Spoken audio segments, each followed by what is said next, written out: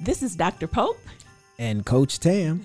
And we just wanted to take a moment to wish you a happy holiday. Happy holidays. We know that this time of year for some is stressful. Some are grieving their loved ones not being with them. But we just wanted to pause to let you know somebody's thinking of you.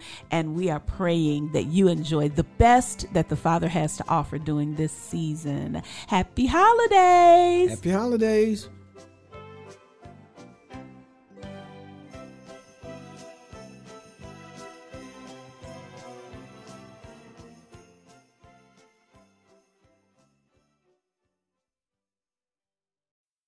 You are now listening to a Woman Worth Holding On To podcast.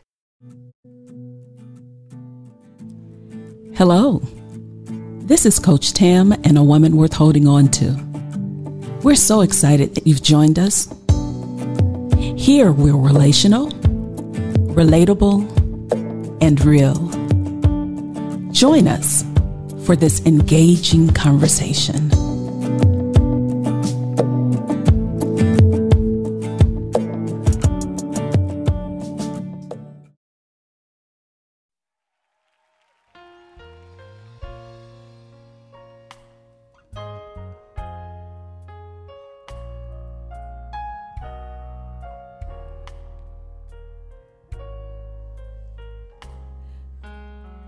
Hello, this is Coach Tam, and I'm so excited to greet you on today.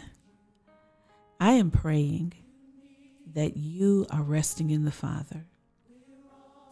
I'm praying that your connection with Him is stronger than it was when you began this year. I'm praying that you are resting and the confidence of knowing that if no one else wants to connect with you, that the Father does. I pray that you are more aware of your similarity to others you interact with than you were when the year began. I pray that you realize that it's nothing wrong with wanting to be alone, to be a part of, to feel connected. All of us share that commonality. We were created that way. I pray that you're finding your place in the Father, and not just in the Father, but among people as well. I pray that your appetite for more of the Father has increased, that your desire to get to know Him more, I pray that it has increased to the point of moving you to do something to learn more about Him. I pray that your appetite has increased to the point that whatever excuse you were giving before, you've moved that out of the way. And you've made time for Him. You've made room for Him.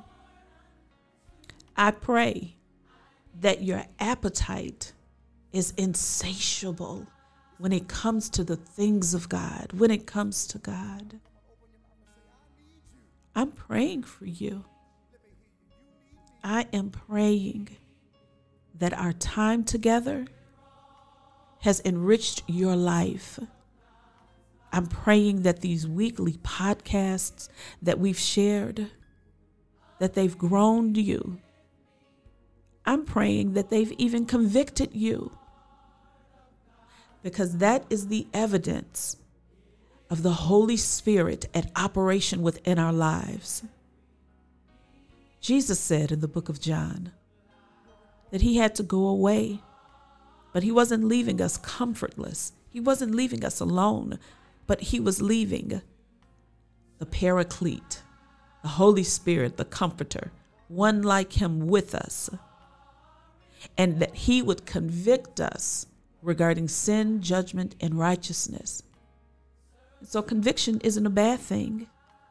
It lets us know that Holy Spirit is active and working in our lives. I am praying that you have become more aware of the Father's love for you, because his word declares that he has loved us with an everlasting love, and with loving kindness he's drawn us to him. I am praying that even now you are sensing him calling you closer. I'm praying that whatever was separating you from enjoying the freedom of relationship with him, I'm praying that you are walking in the fullness of what Christ has done on our behalf. The veil has been split. There is no longer a separation, no longer anyone or anything that can separate us from God. I'm praying that you are walking in the reality of Romans 8, which shares with us that nothing can separate us from the love of God. Nothing past, present, or even things to come. Nothing. And I pray by faith that you receive that. I know it's a tough time of year. It's a tough time in the world, period. Between the various viruses that are running rampant in the land, economic problems, social problems, governmental problems, community problems, family problems, and even the internal problems we wrestle with within ourselves. I'm praying right where you are that you have found a safe place in the Father. I am praying that Jehovah Rohi, God our shepherd, has made himself Jehovah, the self-existent one, the one who wants to make himself known to us. He wants us to experience him in the fullness of who he is. I pray that he has revealed himself to you as your shepherd. I pray that you're resting in the comfort of Jehovah Jireh, God, our provider, the one who wants to make himself known, the one who wants to manifest in our lives as provider. He's already promised that he'd supply all of our need according to his riches and glory by Christ Jesus. I pray that he's revealing to you now, even now, that he's your provider. I pray that you're realizing that he knows what you need, and he knows how you need what you need, and he knows how to give you and get to you what you need. I pray that you're resting in the strength of Jehovah Sur, God our strength, the one who wants to reveal himself. He wants to make himself known to each one of us. It's strength. I pray that you are experiencing the sufficiency of his grace for you, and that you can declare, just like Paul, that where I am weak, he's strong. I pray that you are resting in the restoring arms of Jehovah Rapha, God our healer, because he wants to make himself known. He wants to reveal himself to each one of us as a healer. His word declares that Jesus was wounded for our transgressions. He was bruised for our iniquities, and that the chastisement of our peace was upon him. And with his stripes, we're healed. It's done. And I pray that you have chosen to rest in the truth of your healing. I pray that you have taken the names of God that have been released during our time together, and that you've owned them, that you have owned them, that you've made them your own. And that as you're going through, as you talk your way through, you're talking your way through by calling on the Lord in whatever facet you need to experience him in during that season. I'm praying that you're calling on him until you see the manifestation of who he is, because he wants to make himself known to you as God, as the omnipotent one, the all-powerful, unrestricted, undeniable, unstoppable. Hallelujah. God, I pray that you are calling on the omnipotent one until you see the manifestation of his power right where you need it. I pray you don't stop until you see what you're saying. You know that moves God. The book of Hebrews, 11th chapter, the 6th verse, it tells us, without faith, it's impossible to please God. And if we believe he is, we must believe that he is a rewarder of those who diligently seek him.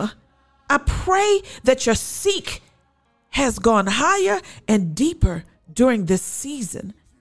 I pray that you have learned how to seek until you see it.